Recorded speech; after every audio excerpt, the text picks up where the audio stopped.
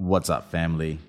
Welcome back to the Stop Sinking Show, where we go from struggle to flow.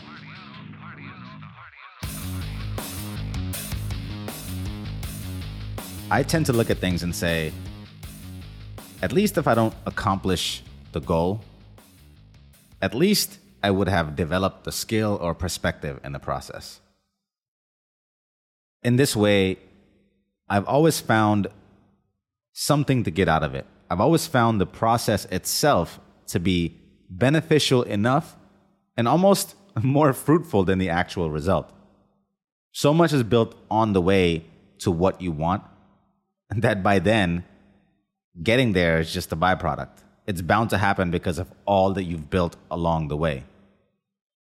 So, in the same way that I tend to frame everything like this, comes along with how I frame this podcast. And I say, if nothing else gets accomplished through it, at the least in the process of it, I will have learned to exercise the ability to formulate thought and speak and get closer to what it is that I'm feeling. And that in itself are qualities that take a person to outlier heights, because so many of us lack the ability to think and express clearly. So those that do naturally stand out.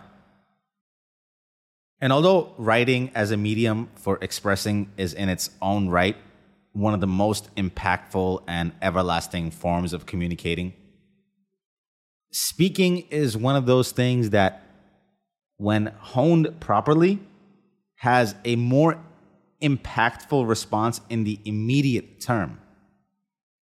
Outside of recordings, in real life interactions, there is very little delay between you speaking and uttering the words that are coming out of your mouth and the person in front of you hearing them and replying and responding to them. So while writing is great for reaching the hearts and the minds of people as well, there's a huge delay between it being expressed in writing form from you and being taken in by the person on the other end. And this delay also gives you the benefit of carefully crafting and choosing your words in your writing.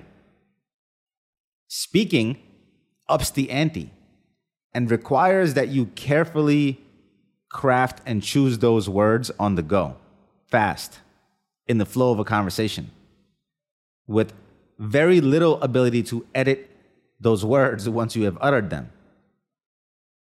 It's almost a higher stakes of communication because it's happening so fast, and how it's received is also communicated back to you so fast that you must process at that same speed. So you must be processing what you are trying to say and have it come close to what you actually say in real time.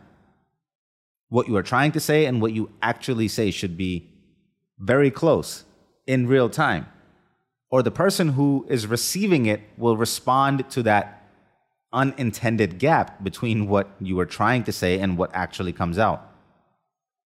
And that response to that unintended gap, your inability to communicate and bridge that, will take you further effort now to bring communication back into alignment. So I would say that speaking in terms of priority is probably a higher order skill to work on and develop prior to even writing, because it will affect the quality of your relationships in your immediate environment starting today, starting in the next interaction. And the better and closer you get to being able to clearly express what it is that's on your mind and what you are feeling, the more satisfied you will be in your relationships, because more often than not, people will be responding in the manner which you have solicited, because you're expressing clearly and there's less of a gap between what you mean to say and what you actually say. It's almost like you will have a degree of power, a control over your future events, because you can clearly articulate your needs, your desires, your cares, when you're hurt, and all the other emotions that usually distance us from a person when we're not on the same page. Now, as I start to think about this, the more I realize that the reason why speaking is also hard as a thing to develop for most people is because the moments that call for communication to be most necessary and speaking to be the bridge between two parties, those moments tend to be so emotionally charged that we tend to revert to what comes naturally to us. And that would be us trying to behave in a way that's least compromising in those events, to navigate those events in the best possible way. And we don't get enough low-stakes opportunities to practice speaking. So for most of us, unfortunately, that means to not speak in those high-stakes environments that are emotionally charged. And that means most of us learn to bite our tongue or to say less than what is felt inside. And then that gap between what you really felt and didn't know how to communicate will be felt by you as a weight. And if this relationship is something that you expect to maintain over a long term, it will create distance between you two. All because of this inability to bridge those distances with communication. And because of that fear of compromising or burning a bridge, we failed to build one. And I've talked about what leads to this in a past episode, all the way back to episode 29, what I called half-hearted harmony. Essentially, when you don't hone the skills to communicate and speak, what you say and speak cannot be counted on.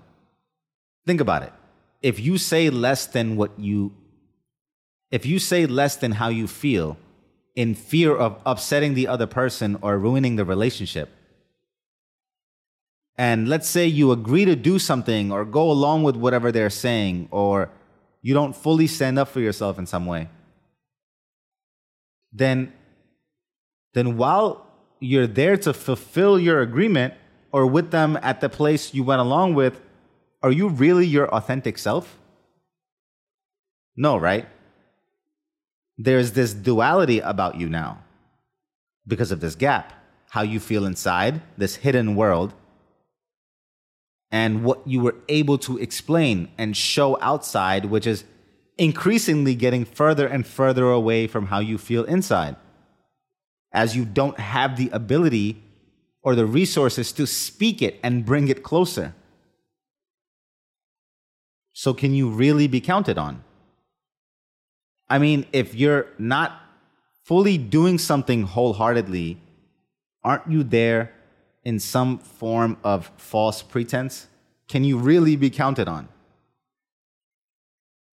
Speaking then becomes this antidote to an inauthentic life. But unfortunately, many of us, because of our temperamental differences, have different starting points as to how uphill it feels for us to begin the exercise of speaking out our feelings. It's different and more difficult for some of us. For some of us, it is much more threatening than it is for others to speak up. We have different starting points. Some of us have had our voices drowned, broken, and beaten out of us. So while I don't discount the fact that the challenge is different for each of us, what I can't help but point out is that none of us get to opt out of the game. The alternative, again, to the inability to communicate, to build a bridge between us and someone else based on our true feelings, will result in an inauthentic bridge. One that we won't be able to sustain and one that will crumble under the weight of any future we plan with that person. Skillful or not, we aren't exempt from the need for communication as the only form of connection between us and another person. It's all we have. And uneditable speaking as a medium being the only medium that must be honed as a way to deliver what it is that we truly feel in real time. So what actions happen in consequence are close to sustainable as possible because we don't have to pretend to maintain them, speaking then is how we build most of the life we experience on a day-to-day basis. And where you sit in the hierarchy of what you value is based off of your ability to communicate effectively. So why am I thinking about this? Because I'm surrounded by seniors with resentments. And I'm constantly party to third party complaining. People who express the gaps in those feelings that they fail to express to the people they are complaining about.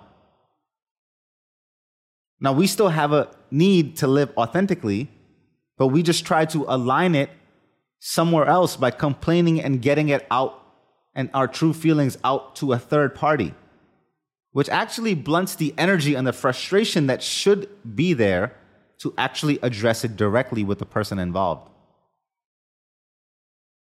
And all in all, I continue to see this one thing as the most common, most obvious source of self-inflicted discontentment in most people's lives.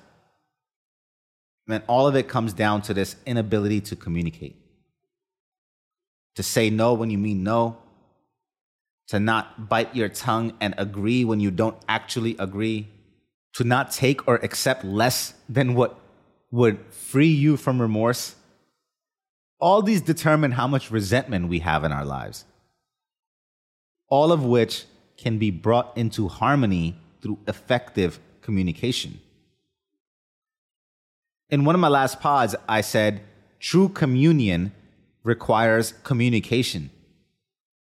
Communion, communication.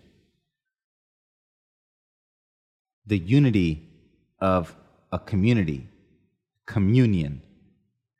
The coming together of us, done through communication, to form one of us.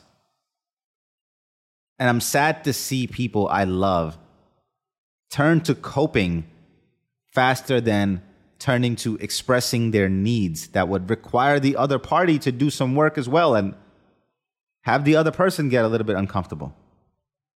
Sometimes that's me. When I first met my girl, she wouldn't communicate through her feelings effectively in the moment at all. At the time, she was a great writer. She's even a better writer today. But at the time, she relied on that good writing as a medium to communicate. So when I hurt her feelings, she wouldn't say anything, but then I would have a 4-page letter to read with all of her feelings. And at times I would get upset, like, I'm right here. I don't want to read a letter. It's almost a form of one-way communication. And really the reason is because writing would allow her to manage her tonality, carefully choose her words, and deliver something that she considered to be most effective and productive. And hats off to that intention. But it still misses the satisfying element that leads to communion without that person in front of you going through those spectrum of emotions live and unfolding in front of you. That's where the intimacy is built. And seeing and being there in the middle of someone's raw emotions is where it's built. But again, in that heightened state, many of us don't know how to communicate effectively, how to use our words. So we resort to less risky methods that can detach us from those emotions. But they also detach us from the possibility of that intimacy. And now, because in the maddening years living with someone like me, she obviously learned to speak well enough to be a formidable opponent in any debate with me today. And I've made my life more complicated than I needed to, probably, now that I think of it. I might have created a monster. And though it might have been easier for me to dominate the conversations and discourage her from standing up to me, I wanted an equal partner. I instead encouraged her to articulate her needs. And we still don't communicate the best because we live on different planets, but the point is that if there was ever a chance of intimacy, it would only be through this bridge And we've been given language so that we can articulate and create a world that we desire to live in. To create one with our words. And my mother, on the other hand, grew up in a generation where women learned to be subservient and obedient and bite their tongues. And my father played right into the tyrant dynamic, which only made it more likely for my mom to assume the slave role. And she never learned to express her needs in her relationship. And that's led to her aging with reflecting on things that hurt her heart 20 years ago and waking up to the reality of a marriage where her and my father can't emotionally provide and rely on each other. They do so physically better than anybody I've ever seen, but emotionally, that distance of 20 years, 30 years of not having the ability to communicate has led to a lack of communion of souls.